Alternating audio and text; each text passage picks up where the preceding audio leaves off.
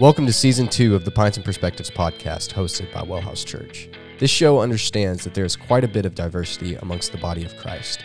So we operate according to the motto that certain things are fixed, like the essentials of faith, and the best beer is served on tap, while everything else is just a matter of perspective. What is crackin' beer lovers? What's up? How we doing? Hope y'all had a good week, and we are back again. We're going to have a conversation about, or continue our conversation about pneumatology today, and specifically, we're gonna dive into some of the signs and wonders type stuff. But first, we got to talk about some beer. Colin, what you got? I'm pretty excited about this. If you didn't know, we do these we record these in a suburb of Houston. It is currently a beautiful day in beautiful Houston, Texas. Yep.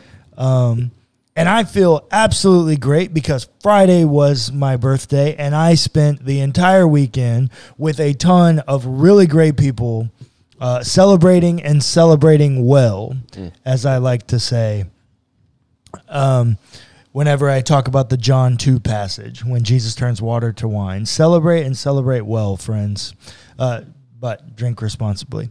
Yes, also do that. In beautiful Houston, Texas, on this great and festive weekend, we showed up. All we had was stouts in the fridge. And so we were like, no, we're going to H-E-B. And I found the dopest beer that I'm real excited about. It's only 5% ABV.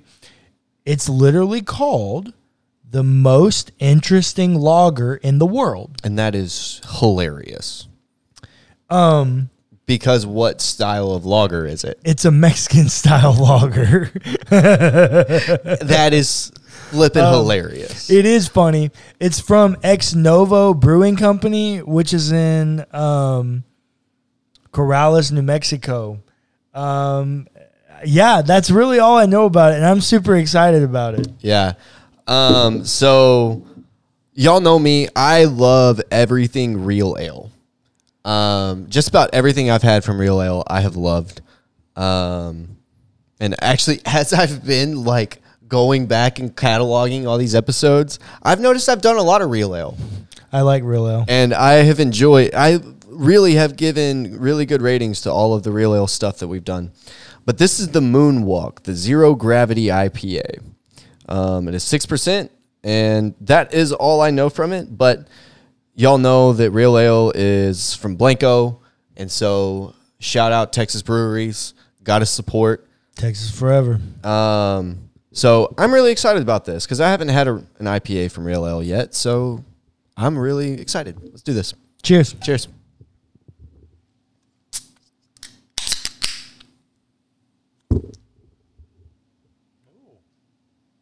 Interesting. It headed. Oh, yours did? Mm-hmm. I love that.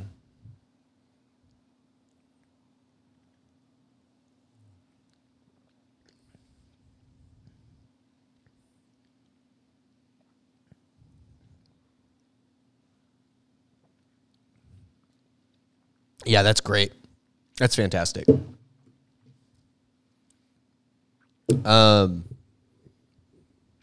Very well balanced, slightly malt forward. Lots of, I don't actually know what the hot blend is, but I'm getting very Mosaic Centennial vibes. Oh, okay.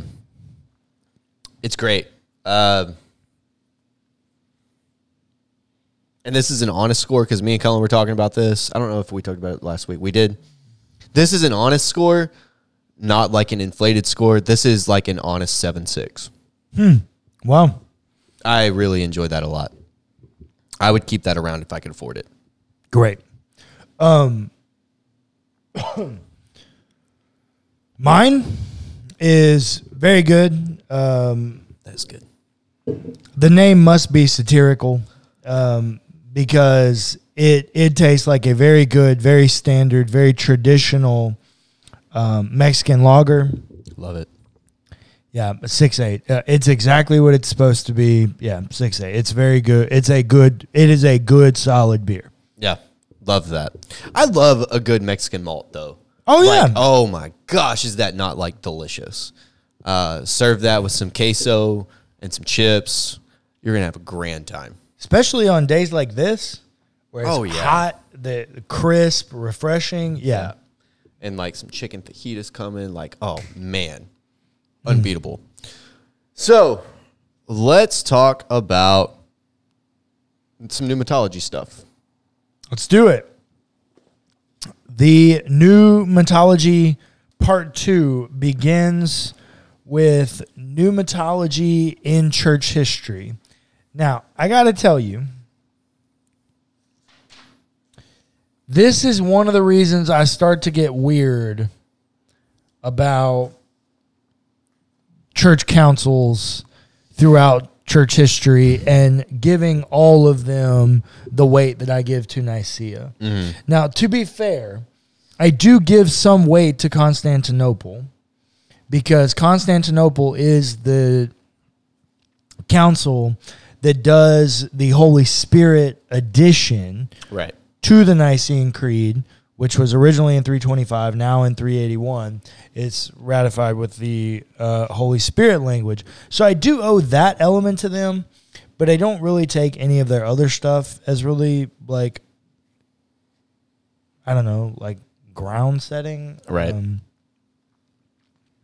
Because there's really a lot of moving parts about all of this and how it works, and honestly, a lot of it is who's on top at what time and the way the politics of it all are playing out. And like they open talking about Irenaeus. Right. But Yeah, Irenaeus is not even really having a Holy Spirit conversation. He's having a Gnostic conversation, Right. which definitely impacts a spirit conversation. Sure. But of course. Irenaeus is not Yeah. really talking about pneumatology. No. Directly and explicitly, and definitely not in mass volume. So I do want to briefly look at the third article of the Nicene Creed, that which is the Holy Spirit. The text says, "We believe in the Holy Spirit, the Lord, the giver of life, who proceeds from the Father, who with the Father and Son is worshipped and glorified, who has spoken through the prophets." That's how the Nicene Creed is and is written. Or at least the piece about the Holy Spirit. Correct. We need to talk about the Filoque controversy. Okay. Filoque controversy is rooted in this, and it has to do with that second clause. Filoque means, it's Latin, and it means like, and the Son. Mm-hmm.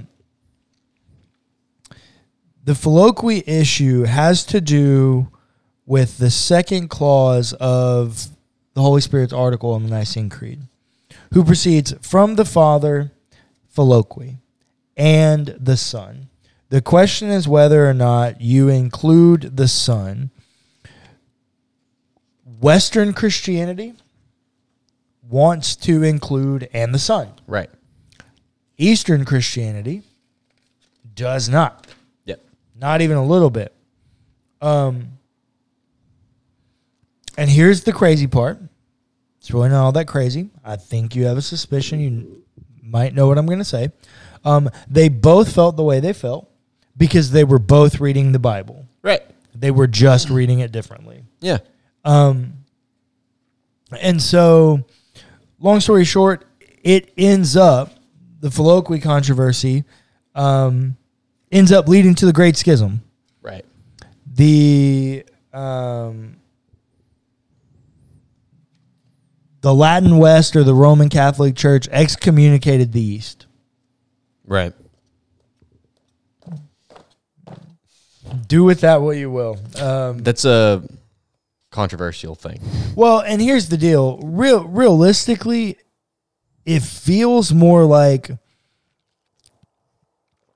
the Filoque controversy feels more like a controversy of power and authority more so than it does of Actual pneumatology. Yeah.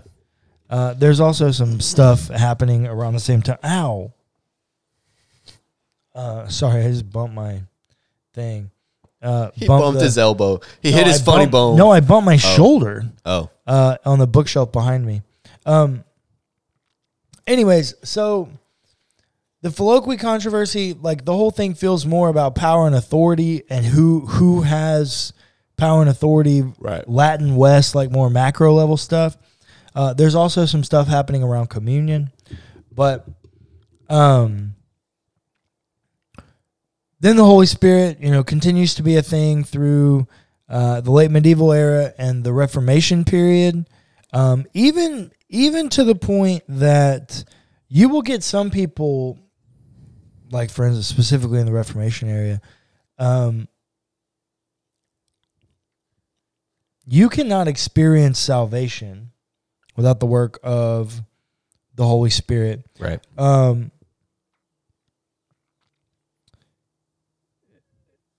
And they believed it's because the Spirit is the unique person of God that reveals the truth of Scripture. Sure.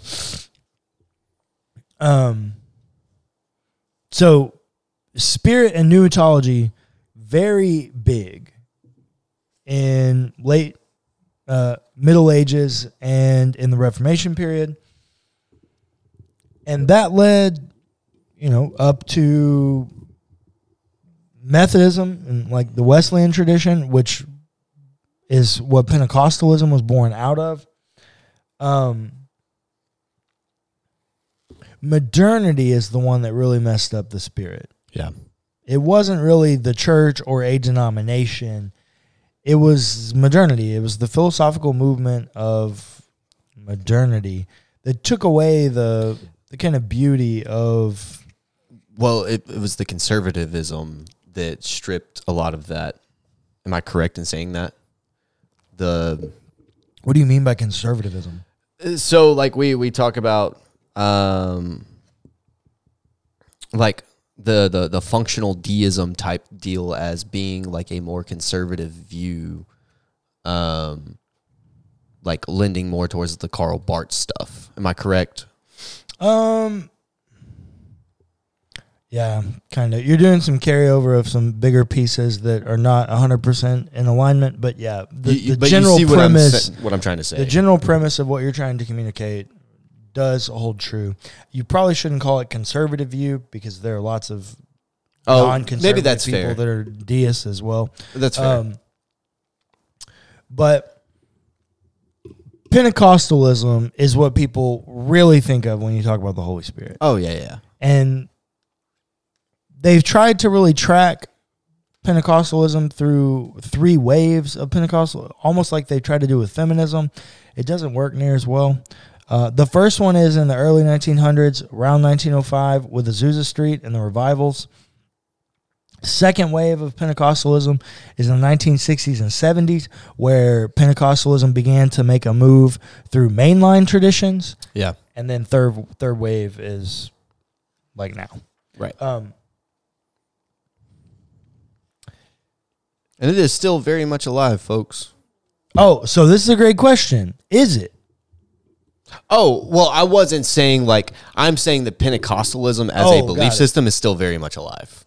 Oh, yeah, it's the fastest growing. Yeah. Well, one of the charismatics in general are the fastest growing. Pentecostals make up a large number of that. Right. But that is a good, do we want to have that conversation? Yeah, it's in the book. All right. I don't know. So I guess we need to set up I guess we need to talk about cessationism first. Mm-hmm. Cessationism being the idea that some of the higher spiritual gifts have ceased. So tongues, prophecy, miraculous healing. We have a friend that likes to talk about apostleship as a higher gift as well. I'm not sure that I want to put that in there, but that those gifts no longer exist or have ceased from being. Why did they cease? They ceased at the end of canonical scripture. Correct. Yeah. Why? I don't actually remember. You tell me. Yeah, nobody really knows. Okay. It's just because some dude made up an argument that he'd never seen miracles, so it must have ended long before his time, because surely there was no way that he could not be privy to every move of God. Yeah, fair enough. Yeah, that's a really like satirical oversimplification of the argument, but that really is very close to how it started. Okay. Yeah. Phooey on that. No, God is every bit still at work and moving in the same ways and greater ways than they have always been moving. Sure. Yeah.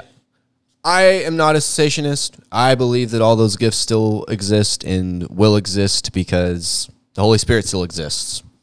And I believe in the priesthood of all believers, and that the same Holy Spirit that the apostles experienced is the same Holy Spirit that we're experiencing today. I agree with that. Okay. That is my belief. You are allowed to have your own. Correct. It is Pints and Perspectives. Correct. I do want to talk about this idea of the baptism of the Holy Spirit versus just regular old baptism. Sure. Okay. Baptism is littered throughout the biblical text. It is everywhere. Yeah. It is a cleansing ritual. It is what it began as. That is what it is used for. Some may argue, and I think there is quite a bit of precedence for it, that when David sees Bathsheba cleaning herself, you could say baptizing herself. She is doing a cleansing ritual. That is the idea that it comes out of. Right. Excuse me. There were these baptismal pools in front of most cities, specifically Jewish cities. And when you came in, if you needed cleansing,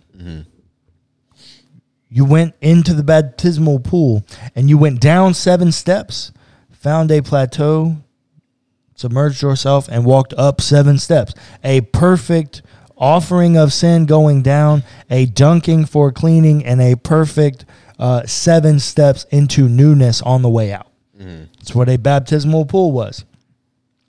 It's not until John, the Baptist, the baptizer, that he starts dunking people in the river. Yeah. And that's just he's a crazy old Nazarite kook that he was like, hey, I'm putting it in the river. Like, I don't really know. But so he starts doing it in the river, and Jesus gets baptized by him. Now, when you get to Acts, which if you're not listening to my stories or a closer look, you will not know this. I am preaching through the book of Acts this year up until Advent. Spoiler alert, my Easter sermon is the conversion of Saul on the road to Damascus, which I'm glad is dope. that you could work it out that way. Which is great. dope. Yeah, I did craft it. That's how it would happen. So that's great. Anyways, so in the book of Acts, as it goes through, there's this precedent that baptism happens immediately. Right. Well, as it goes, the reason is because Jesus' baptism. What happens at Jesus' baptism? The Spirit descends upon him like a dove. Yeah. And so baptism begins to be associated with the giving of the Spirit. Right. Well, then there's this strange text in John chapter in Acts chapter 10. Long story short, some disciples of John show up, and they only know a baptism of John, and they don't know a baptism of the Holy Spirit. There are 2 ways you can interpret this. One, that there actually is a baptism of the Holy Spirit that is some kind of special dispensation of God's Spirit upon people that makes them do miraculous gifts or gives them the ability to.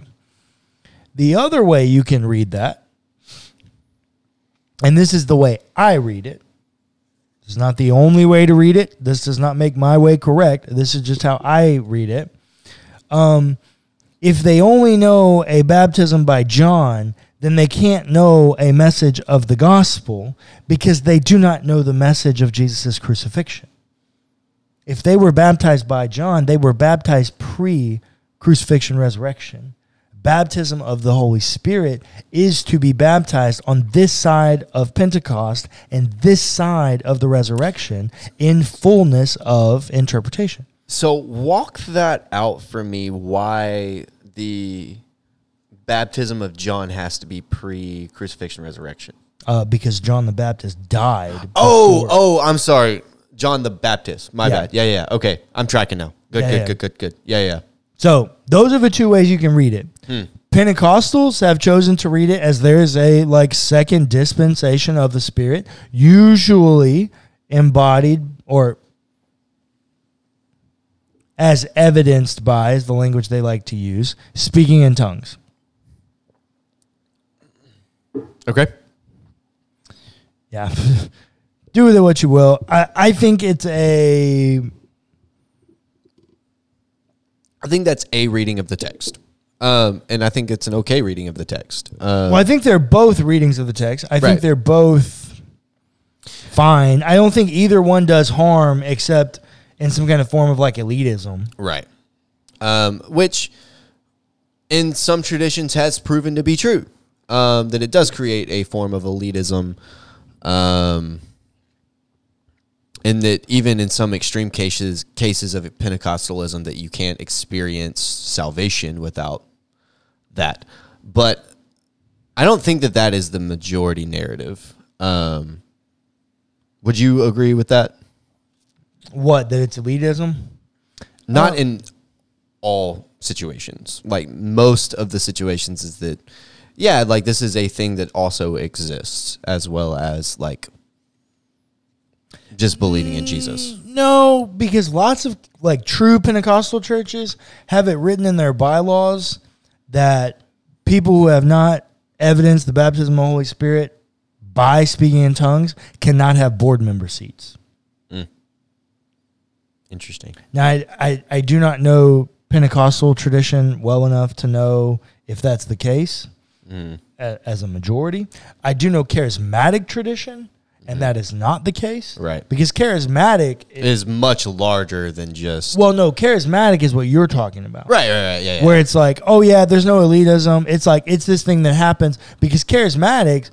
second wave Pentecostalism. Right. It's just when they went into the high church stuff. Yeah. So charismatic is just somebody that does charismata in another setting. They're not Pentecostal. Right. Agreed. Okay. So in conclusion, although much Christian theology tends to focus on the Father and the Son, this is from Ben and Randy's book, we have seen that the Holy Spirit is just as integral to the identity of God in the narrative of Scripture. The Spirit plays an active role in engaging the church, both now with His personal presence and in the future, as He ensures our hope of resurrection. Accordingly, as the church lives in the fullness of the Holy Spirit, it lives in the fullness of the kingdom of God and experiences the Spirit's fruit and gifts. The Holy Spirit should be active in the world. Oh yeah. If you find yourself as a Christian and you do not see evidence of the Holy Spirit's activity in the world, that God is intervening on behalf of humanity, reach out to me. Instagram, email, whatever, Clayton, whoever you feel more comfortable with. The Holy Spirit, every bit should be active. And there are ways for us to show you the ways she is active as we go about life and ministry and observing through the lens of our own worldview. Because you're going to see things in a way that won't be exactly how I see things. Clayton's going to see things in a way not exactly how I see things. So you're going to see evidence of divinity in places I can't see it. Yep. And I'm going to see evidence of divinity in places that both of you can't see it. Yep. And yet still, you're going to see divinity in places that neither of us can see it. Yep. Because The Spirit works in different ways. well, the Spirit is at work in a kingdom, a community of people, Ooh. a community of people that they, God, divinity, are working and molding to shape into great humans and people of goodness and kindness and justice and righteousness and all these things. The Spirit is at work in a plethora of people, in a plethora of ways, and needs a myriad of options for how to make their presence known in the lives of people and those around them. Yeah. And you know, one simple practice that I know you and I both do, but in formal prayer settings, like in our gatherings when we do, and I know this isn't practicing presence, but it helps to interact with the Spirit. But in formal prayer settings, like in our gatherings when we do Lectio Divina, I like to keep my eyes open while we pray because I want to see how the Spirit is moving in the people around me. And best know how to pray for them and interact with them. Like if our eyes are closed and the Spirit's moving and somebody's crying, you can't like address that in prayer in that moment. Yeah. That's just one way that I like to experience the Spirit. I don't know. Yeah, I mean, everybody can do it differently. Yeah, of there course. I also keep my eyes in prayer. I keep my eyes open in prayer for a different reason. Similar, there is some crossover, but the primary reason why I started opening my eyes was a little different. And mainly it's because when I closed my eyes, my mind would just wander. I did better just looking at an empty, like looking at the floor. And then once I started having my eyes open, I saw God at work, and I was like, why would anyone ever close their eyes? Yeah. Like, golly. So, yeah, there are lots of different ways that you can witness the Spirit at work. That's one way, but heck, I mean, if you're driving down the road and somebody in a car in front of you gives a homeless person money, Spirit's at work. Ooh, yes. The Spirit is at work in goodness and justice and righteousness, even if they're not doing it in the name of God. Do not think that God's purposes are not served in those moments. I heard someone say one time, if we truly believe that God only moves in the things that God initiates, ordains, and or stamps his seal of approval on, we'd never drive a car. Yeah, fair enough. We'd never drive on a road. Paul would have never done what he did because he needed Roman roads to get around. If God must have everything for his stamp of approval, it's just not going to happen. Well, you're living in the world of the forms. You are. Yeah. So, church,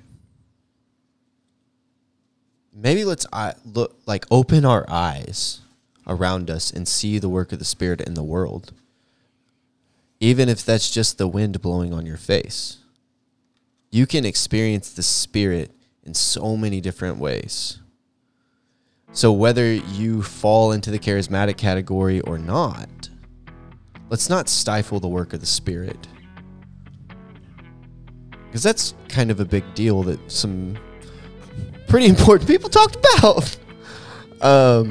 Let's not stifle the work of the Spirit. Let's open our eyes and be open to experience the Spirit the way that the Spirit wants us to experience it. Thanks for listening to the Pints and Perspectives podcast hosted by Wellhouse Church. Be sure to give us a rating and a review if you enjoyed the episode. It's free and it helps us immensely. Also, feel free to check out our other podcasts.